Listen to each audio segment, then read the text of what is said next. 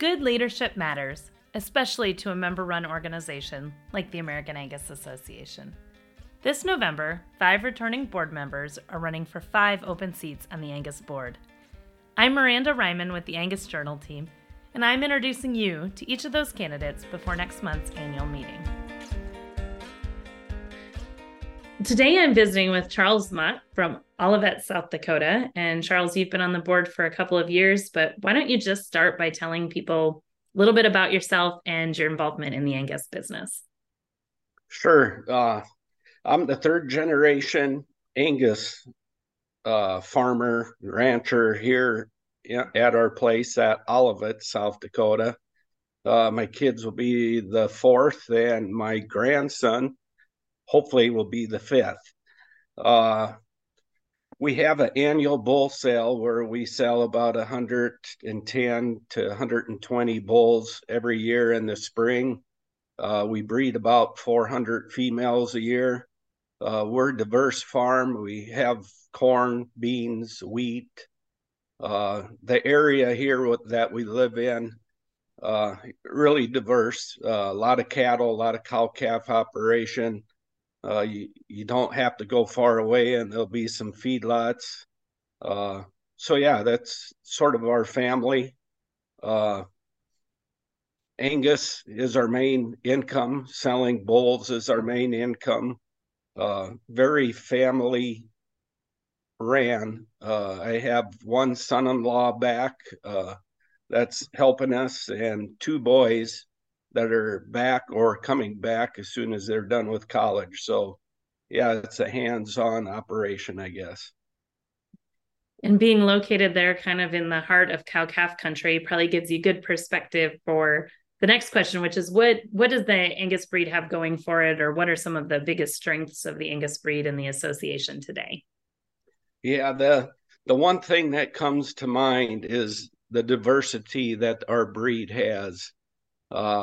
We have a lot of different breeders doing different things, and that's what gives us the strength. Not one person comes to our bull sale looking all for the same thing. They all have different needs, different desires, and that's why I feel the Angus breed is doing as well as it does, is because of the diversity. We have the greatest females, we have the greatest carcass traits, we have the greatest performing animals, and you can get basically whatever you want. And we need to keep breeders doing different things to keep our breed strong, I guess. Oftentimes, I would say that things that are strengths can also be challenges too. So, next question is, what are the challenges, and how can the association help address those, or how can the association be more valuable to both breeders and commercial customers? Well, I want to sort of go back to that other question that you asked about the association. I Sure. said about the breed, but I didn't really talk much about the association. I feel being on the board, our greatest strength of the association is that we are financially, very financially strong. The past boards have worked hard to keep us financially strong, having reserves that we can use. Yeah, we're a strong association, and we need to continue to keep it strong financially. Uh, the past boards have done an extremely good job developing different segments of our association. AGI is an important part. We need to keep that growing and let that do what it can do. API is another part of the association. Not many associations have a paper and ways that we can advertise our genetics, and that's really important. CAB sort of stands alone, and you could talk all day how great they are. One thing that we probably don't talk enough about is our foundation. Without youth, we have no future. One other thing that's really important, and I think it's going to really take off, and I hope you can see that as members, is Angus Link. It's growing this last year. I think now the enrollments are up to 165,000 head. Uh, the next thing of our strength of our association are the employees from the top to bottom. Excellent employees. The one thing being on the board, we get to meet a lot of them, deal with a lot of the employees. We have excellent people working for the association. The one other thing that we need to talk and promote more, and we're lucky to have them, are our regional managers. What they do, their faces are out in public throughout the United States. Very, very important part of the association, and we have some really good ones. Uh, the challenges coming up, I feel, is technology. The technology is changing so fast, and the speed of it changing is unbelievable. It's going to get faster and faster. How we deal with the technology, what we implement, is going to be the important part of being a board member.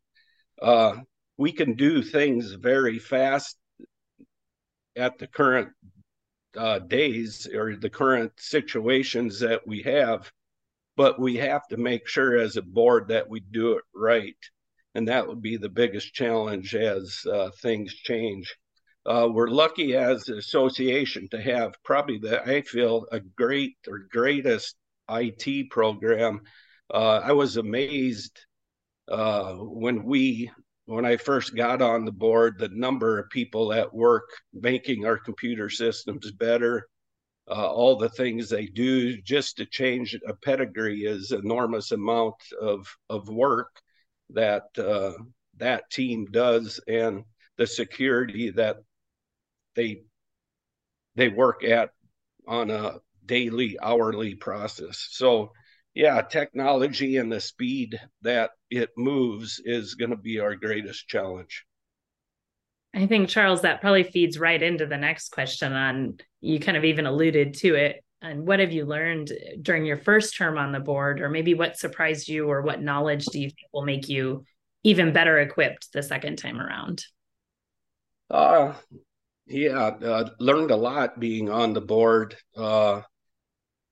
The main thing is there's a lot of moving parts. It isn't just registering cattle anymore. It's getting the data to make our decisions better with AGI. It's promoting our breed with CAB. It's the needs of our breed are so different from the south to north to east to west. There's even big differences in our region what people want to do. So that's being on the board. You get to see all the different aspects and all the needs of the different members, and I guess being on the board, we just have to figure out how to do everything and how we can make people happy with the programs and everything that are put out. The biggest surprise that I had being on the board is the strength of certified Angus beef, what it does for our industry, the meat industry, how CAB has basically made the Angus or black cattle so dominant in the Angus breed that every breed wants to be what Angus is. Uh, then what I really was amazed at, the consumer wants what we have, the certified Angus beef. The packing plants, we are a quality grade to the packing plants. It used to be select, choice, and prime. Now, when you talk to a packing plant, it's select, which there's only one buyer for, choice, CAB, and prime. We are a quality grade. People don't want choice meat. They want CAB meat, something better than the average. And being at the CAB conference, you definitely see that, yeah, people, the consumer wants our product. I never knew how strong that was until you actually see it from the consumer part of it. you guys get a lot of information when you're in those board meetings and get to hear a lot of different perspectives. So that's fun to hear what you've taken away from it. As we look ahead to the annual meeting, is there anything else that you'd like people to know before they get to Orlando in November? Yeah, I guess I hope everybody or as many people that can make it show up. We are a membership owned or ran association. Members need to be active. They need to be at the annual meeting. It's the best time that they can voice their concerns, talk to different board members, talk to different members. It's a great educational setting. You learn a lot. You learn the current issues that are going on. So I guess, yeah, I stress or try to get as many people involved in the association as it's the members that make us. Without the members, we won't have an association. So it's very important that you attend and ask questions and get educated on the current topics.